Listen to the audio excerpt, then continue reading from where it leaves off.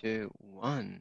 Let's talk about Marx Baby, as the 1990s band Salt and Pepper once quoth. Welcome to episode 161 of the Scottish Liberty Podcast. If you don't know today's guest, you really should. Michael Rechtenwald. His most recent book is called Beyond Woke. He got into a little bit of trouble on Twitter, as you may have heard on the Tom's Woods show or on his various other appearances. However, we're going to talk about Marxism today, and I feel like Michael's a really amazing guest on this topic because he used to be a Marxist for his sins until he was driven out with whips, chains, barbed instruments, sharp objects from the Academy for his unorthodox news. In fact, the name of your book coming out in December is The Thought Criminal. The Thought Criminal. Is that you? Are you the thought criminal? It's a novel, so. Oh, wow. Yeah. Is it based on your experiences of sort of being the victim of wokeness and political correctness? Well, I mean, it's based on a lot of people's experience of that, but the main character, you could say there's some parts of me in there. He was a professor and he gets driven out of the academy. So, yes, and that's what happened to you. So I wanted to talk a bit about Marx, but on a little bit of a high level, because some people that listen to the show know that I'm writing a book on Marx and Mises at the moment, and that one of the most rewarding things about it has been learning more about Marx, believe it or not. But so when you actually get down to some of the things that he actually believed, they're a little bit crazy. And I think even a lot of people that identify as Marxists, if you said, do you believe this? Do you believe that? They would go, well, no, I don't exactly believe that. I mean, come on. They might even be surprised that Marx believed those things. I mean, would you agree? Would you disagree? Yeah, there's some things in there that I think that people would be surprised with, that they wouldn't necessarily embrace. So it's been a very flexible theory, a theory of history, and a very flexible theory in terms of like its auxiliary clauses that people can drop off or pick up. And that's why there's so many branches in neo-Marxists and so on. One of the things that I've found challenging is it's pretty much difficult to find any claim of Marx which he didn't somehow repudiate at some point in a letter to Engels or someone else at some point. So it's almost hard to say Marx believed this or he believed that, because someone can wave a letter in your face and say, well, look, I mean, he wasn't really a determinist because in this letter to this person he said this, and I'll go like, okay, right, okay, but most of Das Kapital does seem to suggest otherwise. So Yeah. he can be a bit hard to pin down. What is one of the most wacky things that you think Marx believed that that might interest people?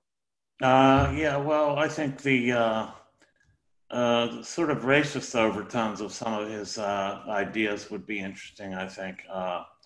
Especially Engels, actually, more so than Marx. They really believe that, like, for example, the colonization of the what is the Americas now was probably good because it expedited the development of capitalism, and anything that expedites the development of capitalism is also expediting the development of socialism. So if primitive peoples, and he would use that word, have to get killed in the meanwhile, that's the way it goes. And he did hold distinctions like that between the primitive and civilized.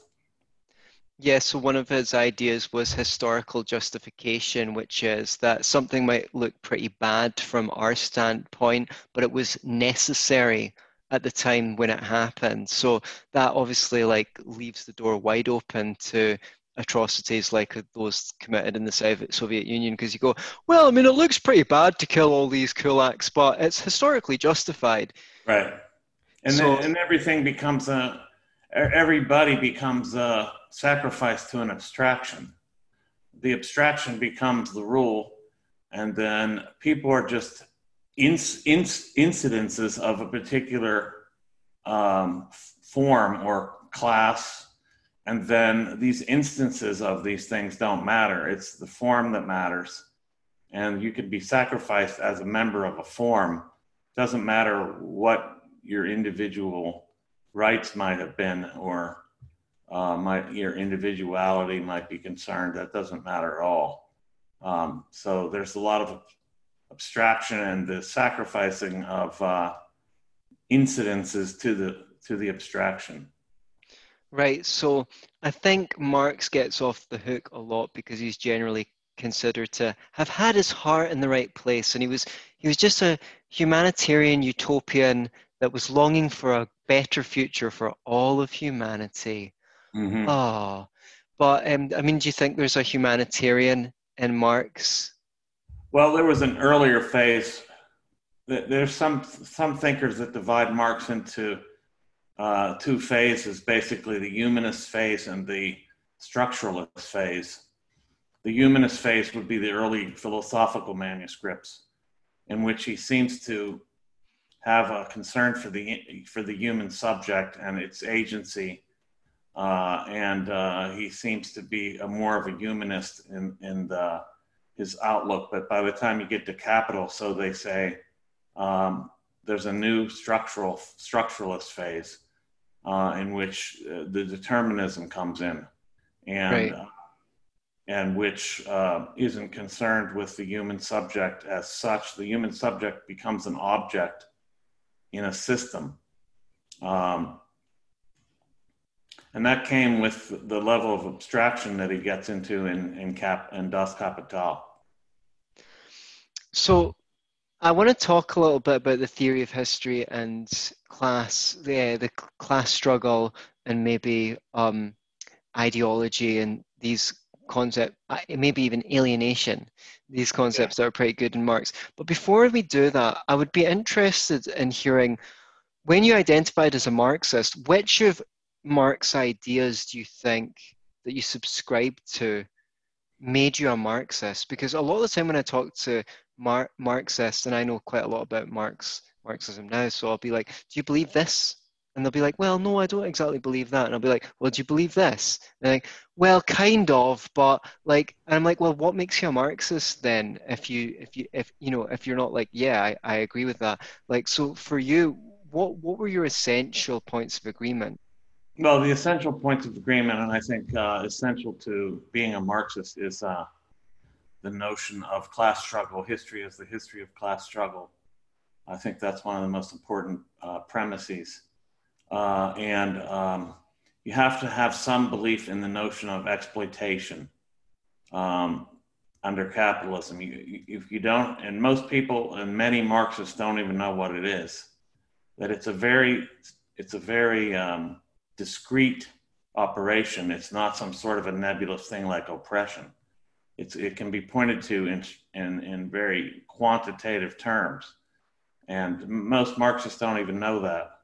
They just think basically in terms of sort of like this tribal warfare of the working class and assorted interest groups against the bourgeoisie.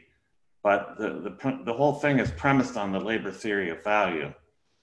And if you don't believe and I've actually talked to Maoists who don't even subscribe to it. That's not important for me. Well, where does exploitation come from if it doesn't hinge on the labor theory of value, which it does? So without the labor theory of value, you're not a Marxist in my view. I held to the labor theory of value, the notion of a surplus extraction at the point of production, the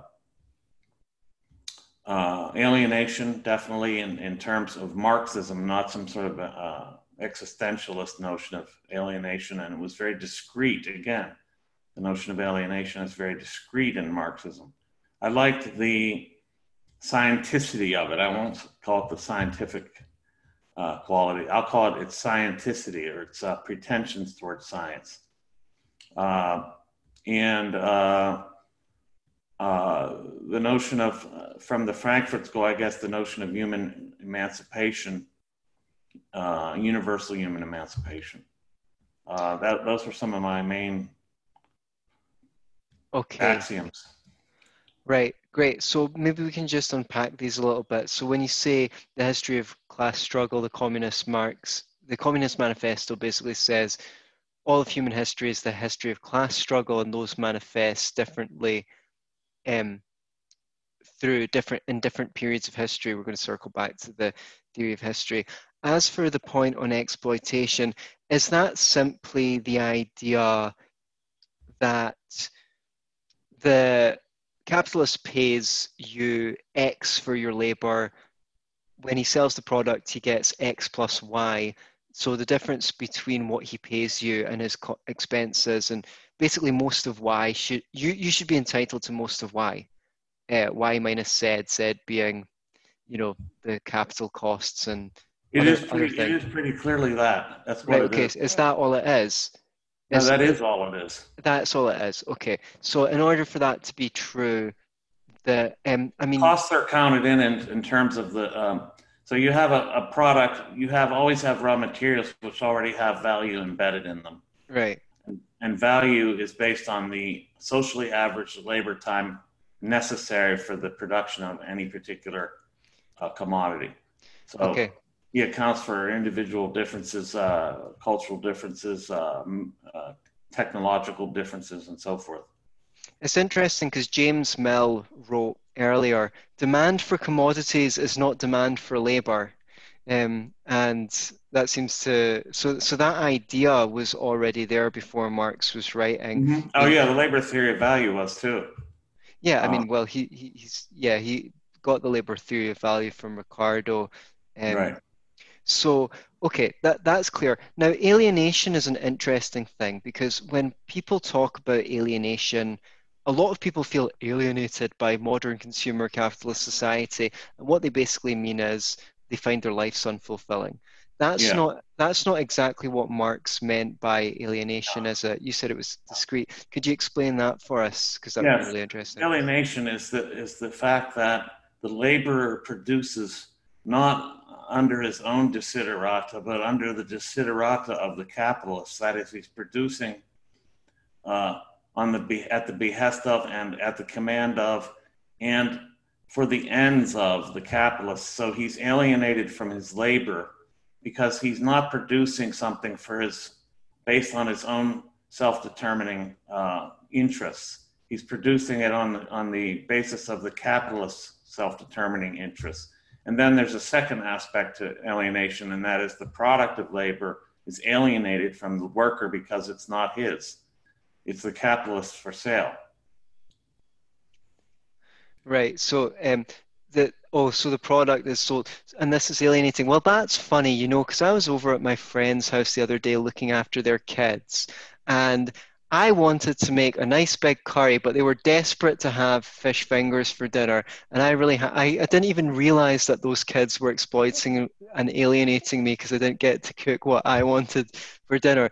Those damn kids! Yeah, Everyone get like everyone. the idea is so there Marx actually with the idea of alienation, I think he inadvertently imports a particular humanist essentialism into the equation because you have to believe in an essential self from which something is alienated. Right.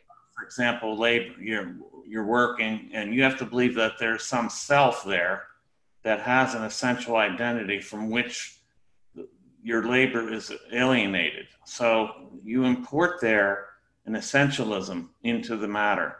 Whereas, and that's also, you have to import thereby a humanism in there, that you believe in the subject as a human, unitary, singular thing or singular consciousness or what have you, and that it has its own self-determining interests and all that.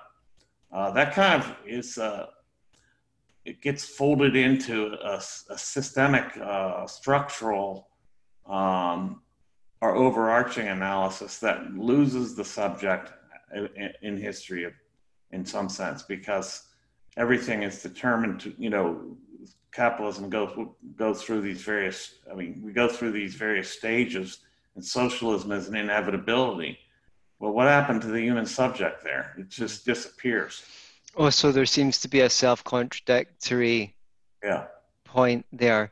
And in Theory and History by Ludwig von Mises, he points out a whole bunch of stuff where Marxism seems to be contradictory in chapter 7.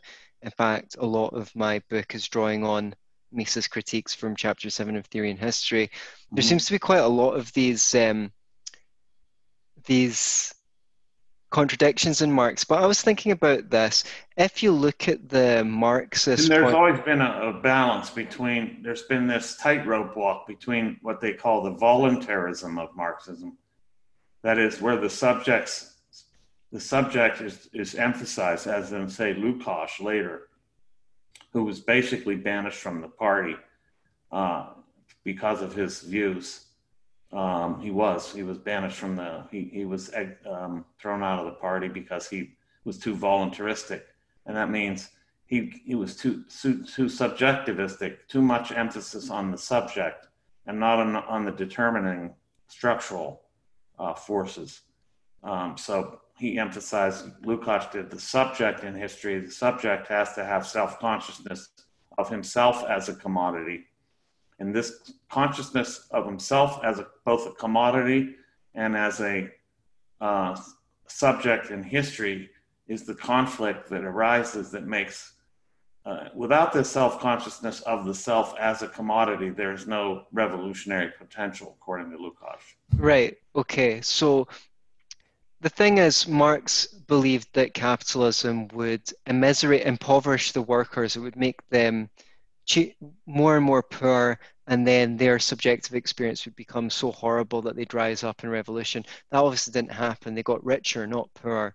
That's true, and there was a contradiction even in the premise, though, even before the historical outcome, because also Marx said that there was a point below which a capitalist could not pay a worker, and that was the point which made them unable to reproduce themselves at the point of production. If they couldn't be reproduced at the point of production, then capitalism would fail. So this idea of continual immiseration is contradicted by that baseline from under which they can't go. Right. So I guess. And then there's the sense of culture that needs are socially determined. So what is the baseline? Because you can't tell what's absolutely necessary or what is socially determined. For example, I need to have a cell phone, I think.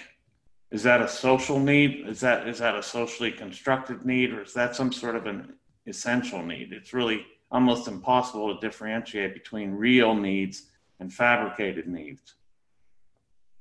Right. So, but I think it's easy for coming coming back to the point on alienation. It's easy for socialists to dismiss this as not that important because even though Marx did later repudiate the labor theory of value. Sorry, not the labor theory of value. He repudiated the iron law of wages, the idea that because he couldn't deny the evidence of his own eyes. But like if I was a Marxist, I would be able to say, well, the thing is, Anthony, this is coming back to your essential humanist point.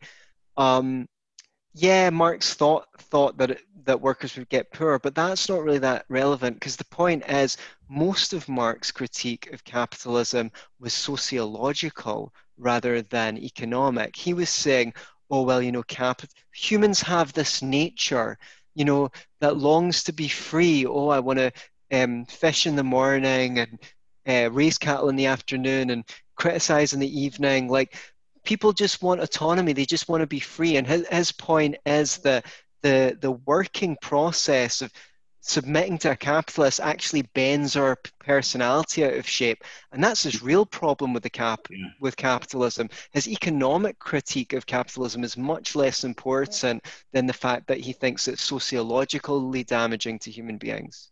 Well, that's absurd. I mean, why would he write 3 volumes of Capital that are basically all economic treatises? Right. And those are the capstone projects of Marxism. I mean, they would just say, then you just stick with the philosophical manuscripts then, and then you don't have an analysis of capitalism, so they toggle back and forth. Okay. So then you don't have an analysis of capitalism, which makes it necessary to overthrow.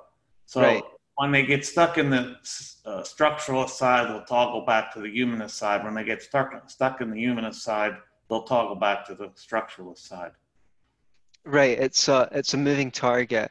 Okay, so it's hard to say that Marx's real critique was sociological, and he was just saying that capitalism is bad for the human soul.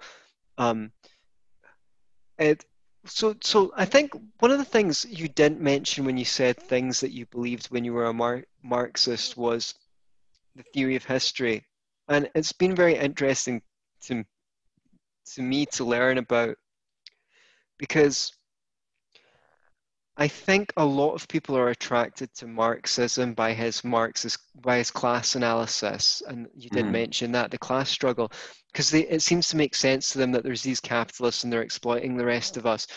But from what I can see, like the class struggle is secondary in Marx. It's the theory of history that comes first, because the the force that he thinks guides history manifests as the class struggle, but there's something that comes prior to Yeah, that. there is. It's this Hegelian dialectics. So, So so I was could you? recently talking with someone about actually in my class that I'm preparing for Liberty Classroom for Tom Woods' site, libertyclassroom.com. You know, he stood Hegel on his head. Right, Marx stood Hegel on his head. Now, it's important to note that it was Hegel that he stood on his head. It's like if you take somebody and stick them on their head, it's still that body, but the body is inverted. right. So it's an inversion of Hegel, but it is Hegel that's inverted. So what comes along with Hegel? Hegel's dialectics, in particular, and his theory of history in terms of a teleological progress narrative towards a particular end. All that is imported and just materialized. It's drawn into the material economic realm, whereas for Hegel, this was an idealist narrative. Right. So Hegel believed that conflicts push history forward, and Marx believed that as well.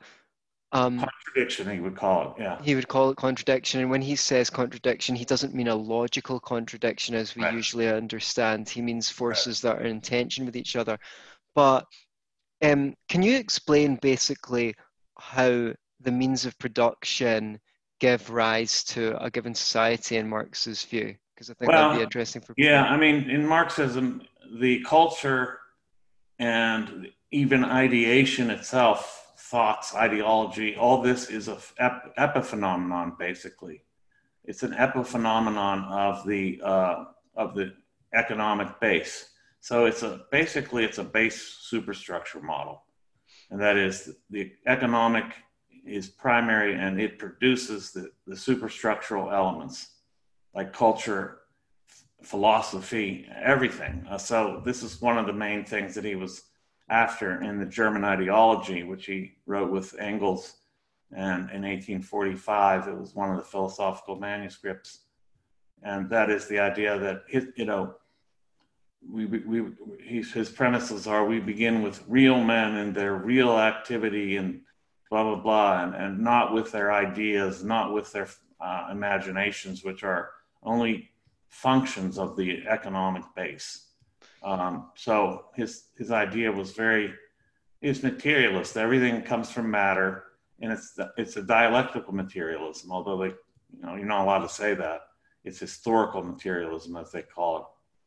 But Why are you not allowed to say dialectical materialism?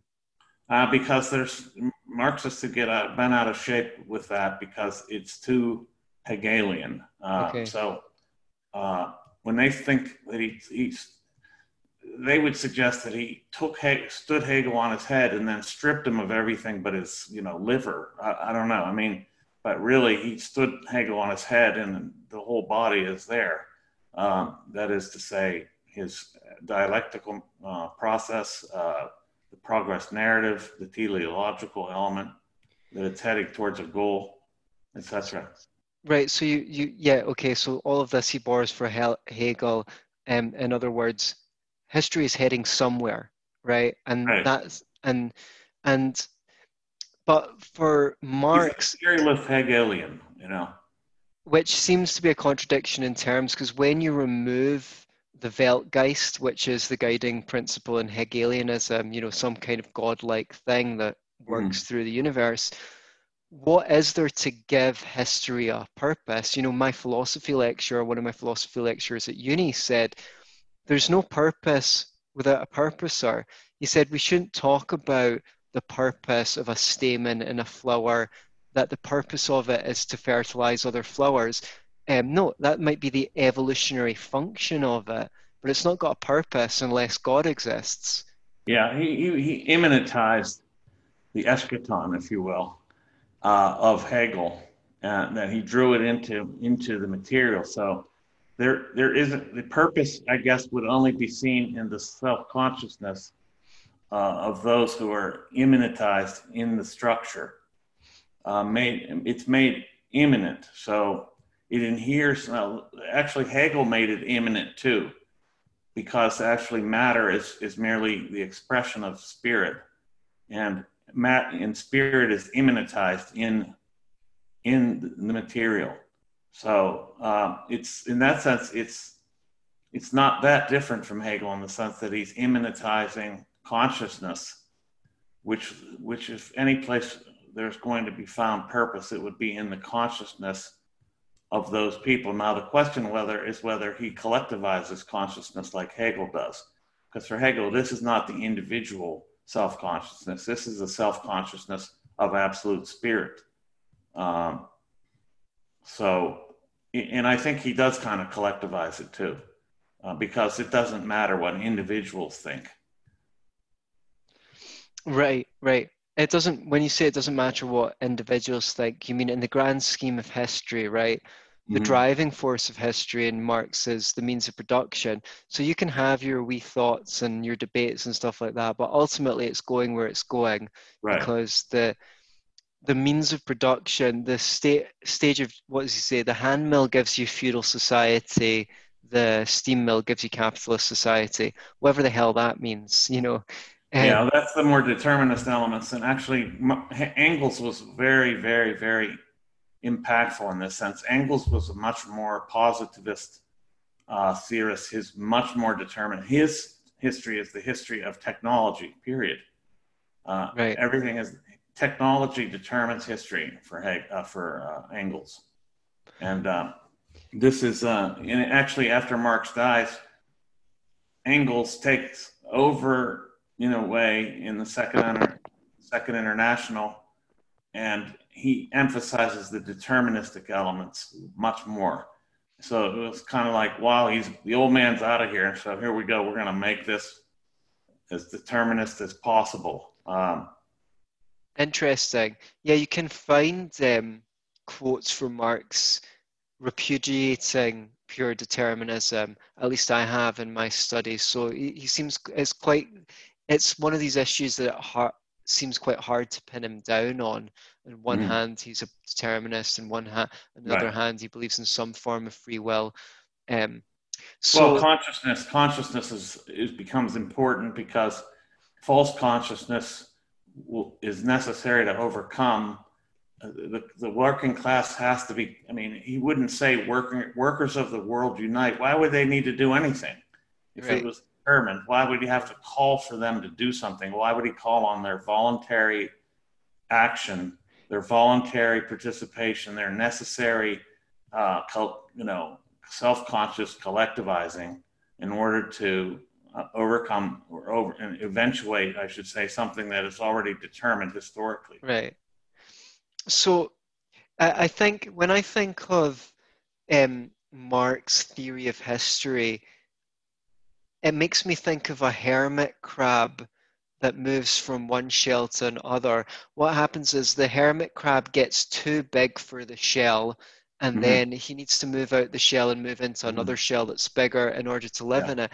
There seems to be something like that in Marx. What he's saying is the technology develops, and as it develops, it comes to a point where the superstructure of society is holding it back from developing. Not the superstructure so much as the social relations. Oh, The tell me more social, about that. Tell me more about that. it's when the relations of production come into conflict, too much conflict, I guess, because they're in conflict under capitalism, I guess, anyway, anytime.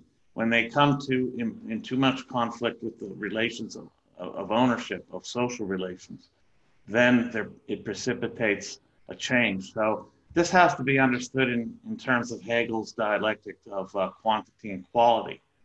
Whenever a quantity reaches a certain point, it changes into a different quality.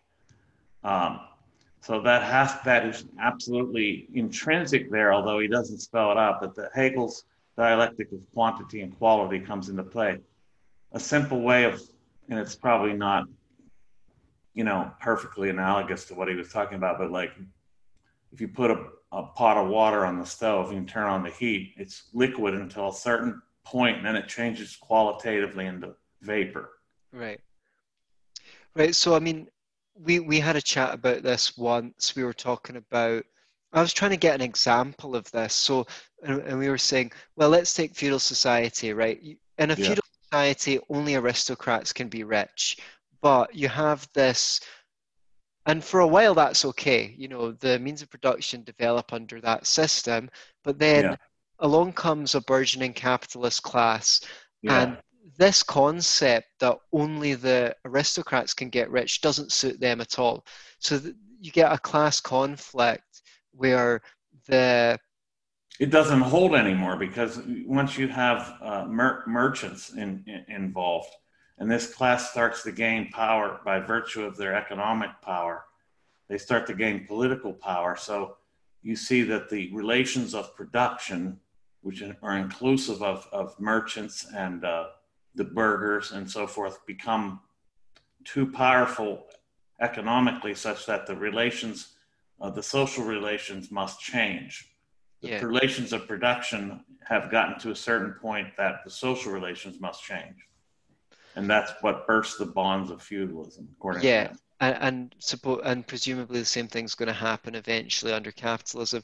Now, this might be a little bit of a silly idea, like putting the cart before the horse, because you could say, well, at some point, you know, slavery didn't fulfill a function anymore in America, but actually slavery is a economically inefficient system, and maybe if they'd abolished it 100 years earlier, um, America would have got an industrial revolution 100 years earlier, because there's no point inventing any machines when you've got access to free labor. Mm-hmm. So, but I mean, if we're going to be charitable, Well, but it wasn't free, but yeah. okay, it wasn't Yeah. exactly free. Yeah. Yeah, I mean, it wasn't free because they had to feed them, they had to house them, clothe them, uh, provide law, everything. So it wasn't really free. Yeah, that's why it would be inefficient in a sense because you couldn't, under slavery, you don't really have exploitation per se. according to Marx or according to, okay, According to yeah. Marx, yeah. And he said that even slavery was acceptable in his own time, in its own time, because again, historical necessity. Mm. But he did send a letter to Lincoln praising him for freeing the slaves. Sorry. So I got to turn off the ringer. Sorry about that. that's okay. That was just I was about to start narrating an advert over the top of that music. So, um, right, let's see. So there, this is an idea that I think people would find weird. The idea that the means of production determine society itself. And I Mm-hmm. very rarely hear Marxists go on about this. They talk about the class conflict, but I want to say, look, the class conflict is only a manifestation of the means of production. If you don't accept that the means of production determine society, you're like you're skipping a step. You're going on to stage two without. I mean, am I right about that? That was my reading. Like that, this is one of the points I'm going to make in Well, chapter two of my I book. mean, let's go back to Hegel to try to explicate this a little bit. So Hegel posits a thesis and an antithesis, and out of which comes a synthesis. And this is the movement of history, is a series of resolutions of contradictions. So class struggle is the contradiction within capitalism. You have the capitalist class and the proletariat. That's the thesis, antithesis, and out of them comes the third term. the classless society. So I would say that class struggle is the modus of it's the motor of history in Marxism. Right. So it's not as if it's secondary, it's actually intrinsic. It's like the engine that moves the car. Okay. So class struggle is the motor of history, but class struggle, so far as I understand it, and this, you could, that's only a manifestation of the means of production, not at any particular time, but they're still embedded in the whole historiography of this notion of contradiction, which is like the parts. So it isn't extricable from the theory of history. It is the actual. These are the contents of the theory of history. okay. Interesting. So another thing I did hold on to is also, as I believed in the tendency for the rate of profit to decline. right. The law of the tendency of the rate of profit to decrease or decline. And that was based on the idea that that once you introduce new machinery and technology, it lowers the amount of labor actually invested in every commodity. Likewise, profit decreases, and this produces a crisis. Right. So, but what I find, so when Marx says that, does he mean the rate of profit is declining across society, or does he mean in any one company or industry? Because no, it's a tendency. So it's a tendency in all industries right, that, especially since in almost every industry you have new technology introduced, and when you introduce new technology, it's generally for efficiency, speed of production. So every commodity has less labor embedded in it. Because he looks at the technology, it embeds labor too, but it's not embedding new value. It's a depreciation. So when a machine runs to produce, say, newspapers, okay, unfortunately that imports the superstructure. See, there is no real difference. Okay, so at the base, the superstructure and the infrastructure are, so there's no way to discriminate them. But every time that press runs, it's depreciating. So the value is being transferred from the machinery into the commodity. So that's not counted as new value. It's just value that's there. Right. New value is added by the labor. So Okay, the less labor that goes into the new value, the lower the rate of profit. Right. It's interesting because I think Mises basically also believed that, sorry, also believed. Yeah, you froze for a second. All right. I believe that Mises also would say that there's a tendency for profits to fall in all industries, but for a different reason. It's just because if you've got high profits, then that tends to attract competitors, and so that's why the economy needs to keep on moving, and people need to keep on inventing better stuff because of the tendency of profits to fall. But Marx is saying something quite different from Mises. Yeah, it's not about the competition could drive it down too, but that's not an intrinsic element. So for Marx, this is intrinsic to production. That once the industry develops and incorporates new technology, new machinery, etc., that less labor is embodied in every commodity, and therefore there's less surplus value produced, and therefore less profit. Right, and is that what leads to crises under capitalism, according to Marx? That's one of the crises, yeah. Right. I thought it was the main one, but are there other ones that are worth mentioning? Well, if you consider Marx's belief that the capitalism tends towards monopoly, right, that's another one, because when you have monopolies, you have less competition for labor. This drives down wages, and also creates more immiseration and this will lead to class conflict. Now, I Right. agree with him about that. I mean, the monopoly does drive down labor costs, and that's why I'm against them. Right. Okay. Yeah. Yeah, Yeah. that's one of the So, reasons. Mhm. so one of the interesting things is Marx basically says that the ideas that people have are like not really a driving force in history. This is like the complete opposite of Mises, um, who thinks that ideas drive history. He says you only basically even have those ideas because the stage of history you're in and the developmental stage of the means of production. Can you elucidate on that at all? Because that sounds like a pretty Yeah, I wacky mean, idea to people. yeah, it's so basically consciousness and culture and ideation. These are epiphenomena that develop out of a particular stage of time, history, and they're completely contingent upon that stage. And that certain ideas couldn't arise except by virtue of that particular period. Um, Let me give you an example, which I've used myself actually. Darwin. Let's take Darwin, for example, his theory of evolution. A Marxist would read that and say, I mean, a smart one. No, I'm not trying to hand myself this on a pat back, but this didn't come directly from me. A Marxist would say that Darwin's notion of natural selection depends on competition and the idea, and also it depends on mobility, like uh, upward mobility of particular species or variations.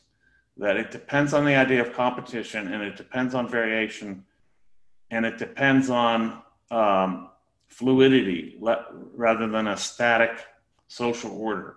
So you couldn't have derived Darwin's theory of evolution in the feudal period, for example. You couldn't see it because there wouldn't be you needed to see class conflict and movement. It was too static of a system to be able to visualize the idea of class changing its status, like a species or a variety might. Did Marx see the move from feudalism to capitalism as an, broadly speaking, a good thing, or did he think that there was very specific things that were worse for the individual under capitalism as compared to feudalism? That's a good question. I mean, he thinks, first of all, it's necessary. Under Orthodox Marxism, it's a necessary stage. Secondly, his critique for example, in the Communist Manifesto, it's vicious against. It's a vicious attack on bourgeois life under the bourgeoisie. In Right. a sense, it borrows a little bit from what he would call and he did call in the manifesto, feudalistic socialism. That is, there's some wistfulness about the softer, more delicate, and the noblesse oblige of feudalism that's lost under capitalism, under icy calculation, as you might put it. Yeah. I think he seemed to be saying that, it's so funny how so many of these things are not that far away from what socialists say today that have not even read Marx. It's like, I think he was saying, well, the thing is, under capitalism, everything's reduced to the almighty dollar, and people just see other people as means to an end. The cash nexus. Yeah, that was Carlyle's phrase, Thomas Right. Carlyle. Yeah. It's just basically everything's reduced to an exchange under capitalism, Right. right? And I think he was saying that wasn't true under feudalism. I think he was saying that's one thing that's worse under capitalism than feudalism. It's like, oh, now everything's just seen as a means to an exchange. Even your family, even your children, Right. Everything is mediated by commodities. Right. It's social relations become the relations between commodities. This is what he suggested.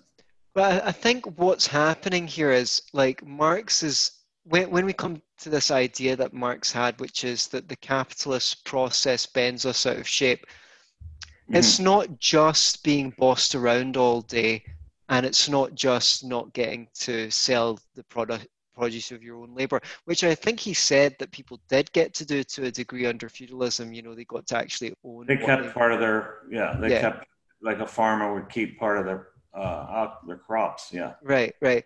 And I think he was saying this is going to affect you when you go home as well. You can't just, oh well, That's I'm right. off at I'm off at 6 o'clock, and then I go home and I hang out with my wife and kids and I get to relax. He's saying, no, no, no, no, no. Even your relationship with your wife and kids, your solidarity with your people of your own class is compromised because you need to compete with them. And he's saying the working day shapes you irreversibly. So you can't just leave your work at home. It's And more than the working day, it's the totality of the system. right, That your leisure only becomes time to repair yourself and prepare yourself for reproducing yourself at the point of production the right. next day. Okay.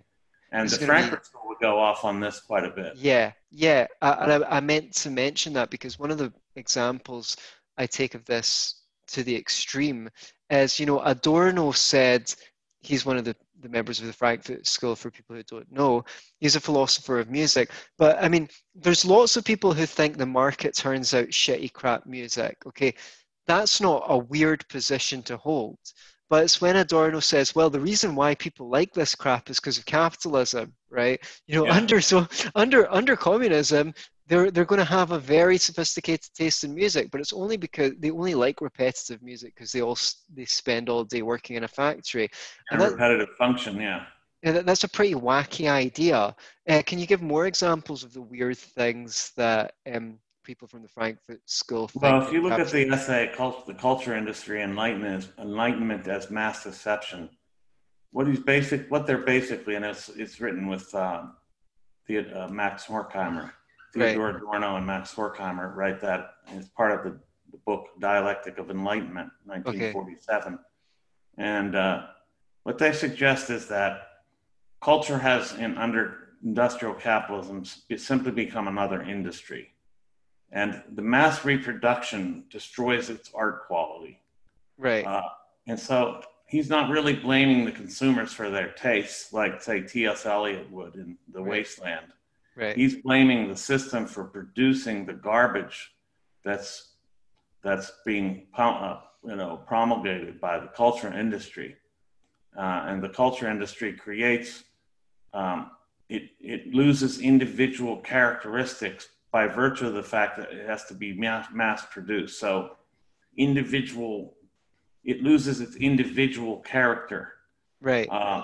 flourishes, but intrinsically its individual character, such that it starts to resemble the machinery itself. Right. He says, for example, a film star might fluff his shock of hair, but this is just an added flourish onto the mechanical reproduction of the commodity. It's just it's actually a false sign of individuality. Right. And this is why I always come back to the sociological point in Marx personally, because I feel like why libertarian-minded people lose, well, apart from the fact that our ideas are harder to explain than their ideas, is people can put down any crap thing in society down to, oh, well, it's all just capitalism's fault, by which, they mean the market. So Right. if you're not happy, if you've not got a good relationship, it's capitalism's, it's, Capitalism, I'll say, yeah. it's You know, cap, yeah, I yeah, would see people on Facebook, for example, when I was a Marxist and had thousands of Marxist friends, and they would say, "Shitty day, came home, blah blah blah, capitalism." I mean, they yeah, would that's yeah. what they would say. Yeah, but the thing is, they say, well, capital, and Marx said this as well. It makes us greedy. It makes us acquisitive. It makes us competitive. It makes us blah blah. They never think that maybe we have a market economy because humans have a predisposition to these kinds of attitudes. But to want more, to be acquisitive, any possible thing that is wrong with I guess maybe this is why Christians were somewhat immune to Marxism for a while, because they already believe that human nature is flawed, right? There's original sin and all that. So they always already have an excuse for why people are acquisitive or greedy or stab each other in the back or competitive Right. or want a higher place in the social order, it's because man's fallen. But Mm-hmm. for Marxists, all of this is because of greedy, evil capitalism. The system, yeah. But I wouldn't mind if they said that, this is really bad, therefore we should reform the public schools and stuff like that.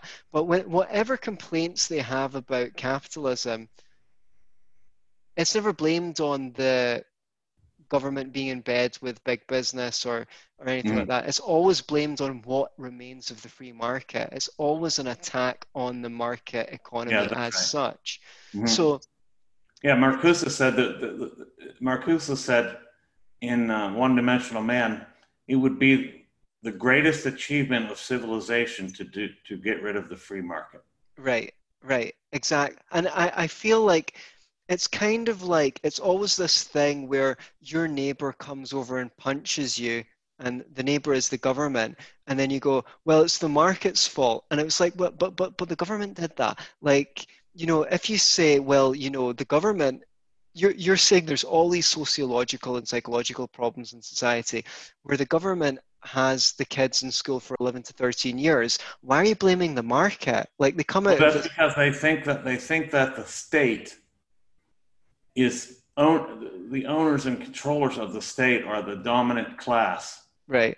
So they would call the state a capitalist organ. Yes, yes. So under capitalism, the state is only there to represent the interests of the bourgeoisie, and the education system's not so crap because it's not just They're crap. trying to produce idiots on purpose who will do Right. stupid jobs for a living. Yeah, I That's know, but that's the opposite of what the capitalists want because if you're very qualified, I can make far more profit from selling your services than if you're an mhm. idiot. Like for me as an employer, I want excellent, highly trained staff that I don't have to train myself. It's better for me as an employer if the government does a great job of educating you. But what if they're reading Dostoevsky at lunchtime? Right, That's that's what true. that's what they would say. Like, what if their individual self-determined needs come into conflict with your need for them to produce X, Y, Z? That's what they would say. Well, this battle is going to rage on because I personally suggest if there's one people who benefit from people being a bunch of idiots, it's definitely not the capitalists, it's the government. Because The if people, state, yeah, if people are incapable of providing for themselves, well, it's the then state power. yeah, Yeah. okay, well, then they need when they can't provide their own healthcare, so the government needs to provide Yeah, I mean, healthcare. there's a real big problem and lack of differentiation and I'd say lack of granularity in Yes, this notion because they don't take in. There's no sense that there's a state class. right, That there's a class of people that whose interests are involved with the growing and and thriving and differentiation and continual development of the state. right. They think the state is just this thing that the capitalist picks up and bludgeons you over the head with. And yet they support all the state programs like the state provision of healthcare, education, anything you can think of that the state gives them, that the state seeks to provide, they tend to be in favor of. They don't go, oh well, why would we want this state that's a bludgeon of the bourgeoisie to bludgeon us to death with providing healthcare? That's Right. ridiculous, They don't see the conflicts between. See, there's a lack of granularity of seeing if there's a class conflict. If we say class conflict as an a priori given. Right, Well, what about the conflict between the state and certain capitalists, if right, not all of them? exactly. Yeah. You know, so they don't look at that. There is no conflict, so they erase or cover over or paper over those conflicts. I definitely relate when you say there's a lack of granularity here, because I think what they tend to do is there's this thing called capitalism, and everything I don't like about the society is capitalism. So it doesn't matter if the state does it or it doesn't matter if private industries does it. If I don't like it, it's capitalism. If I do like it, then it's a socialist program, right? Right. So yeah, healthcare, government provided healthcare, that's a socialist program because I like it. but government handing out subsidies to farmers, I don't agree with that. So that's a capitalist program. It's like, I think as libertarians, we have a technology to go, well, look, if it's voluntary, then it's capitalist. If it's non-voluntary, then it's not capitalist. And it would be good if we could abandon the term capitalism, but I don't think Oh, I that, totally agree. But but I did a yeah. study of the word and its usage. I mean, it's never been used except almost 90% of the time since its very first use, which was negative. It's a Mm. pejorative term. It's I always, know, I know. And it would have been useful if we could save the word liberalism or something like that and use that instead of capitalism. If, say, Ayn Rand and Ludwig von Mises had chosen to call capitalism liberalism or and free market economy. or free market economy, that would be useful. But unfortunately, I don't think we can put the baby back in the sorry, I'm mixing my metaphors there. I don't think Yeah. we can put the genie back in the bottle. So I'm forced out here to constantly defend capitalism for better, for better Yeah, or yeah, we worse. have to live with the word they've handed us, which is Yeah, tarnished beyond belief from its very first use, which was in England in I think 17. It's pretty late. It's a late outcropping actually. It came. I'd have to go back to the OED. right. I wrote Well, about it in Google Archipelago. okay, yeah, that's another one of Michael's books which you should definitely pick up.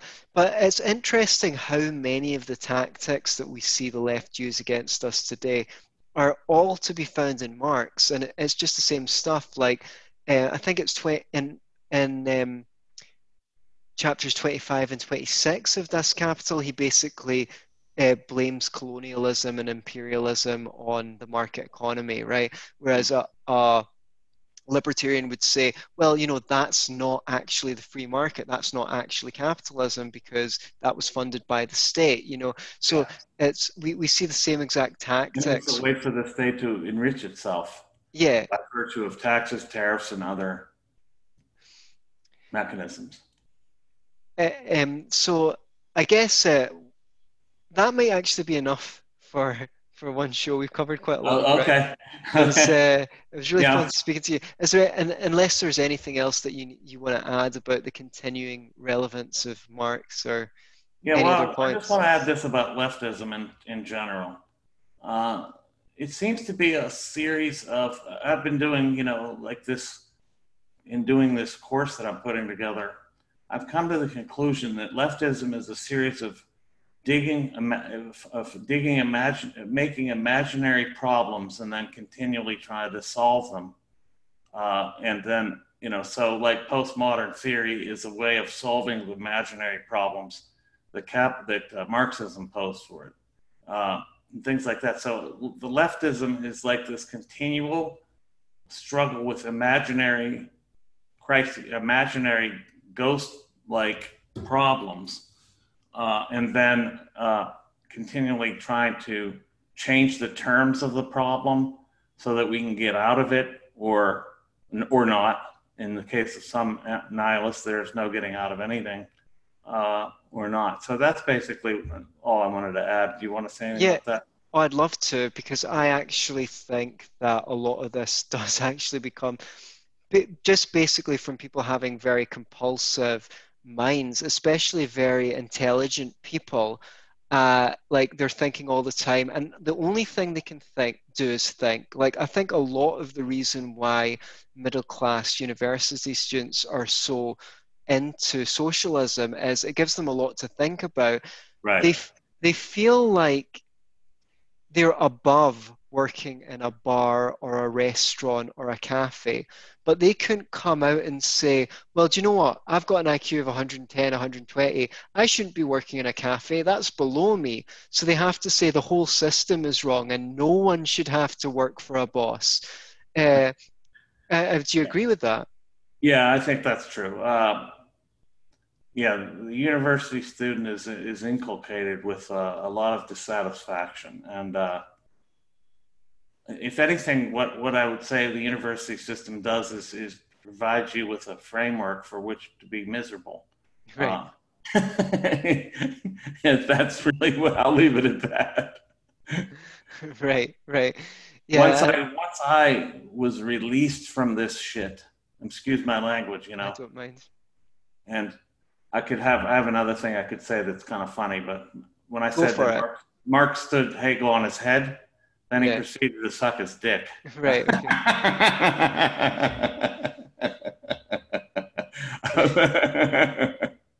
But Eh, if I could say anything about my own journey, is coming out of leftism has been the most liberating thing. It's so unbelievable. wow, The bondage that's really mental when it right. comes down to it is just incredible. Right. And I can speak, I've spoken to that before myself because see, when I was a leftist, if I went into the supermarket, I would think, oh, this is so terrible, this big, you know, this, you know what I mean? I'd be Yeah. like, Oh, we have 50 products to choose from. Ah, what a fucking I know. bullshit. Yeah, yeah, but I thought they were exploiting people. Yeah, I thought they were putting local businesses out of business. right. Whereas now I go into a supermarket and I'm like, wow, look at all this stuff that came all over from all over the world just for me. It really Being was, produced for you. Yeah, yeah, exactly. it was so liberating for me as well, to escape being a lefty just because it gives you such a bleak outlook in the world. Bleak. Yeah, It's a bleak outlook, yeah. And it's then you have to work your way into all these through all these problems that are imposed on you yeah. by this ideology. Well, there you go. I'm glad we both escaped, Michael. We're Yeah, survivors. We're yeah, survivors of left. Maybe we should get our own pins, for people who converted from leftism to yeah. signify that they survived it. Well, thanks very much. I really appreciate your help My in pleasure, Anthony.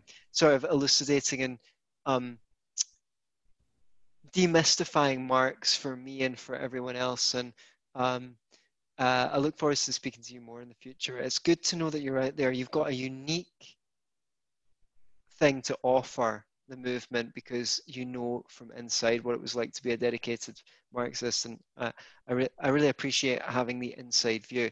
Where should people go if they want more from you? Yeah, it's just michaelrechtenwald.com. That's Michael, Michael, Rechtenwald, Rectenwald, one word.com. Everything's there. Excellent. Buy his books. Right. Good night, everyone. I hope you enjoyed the show.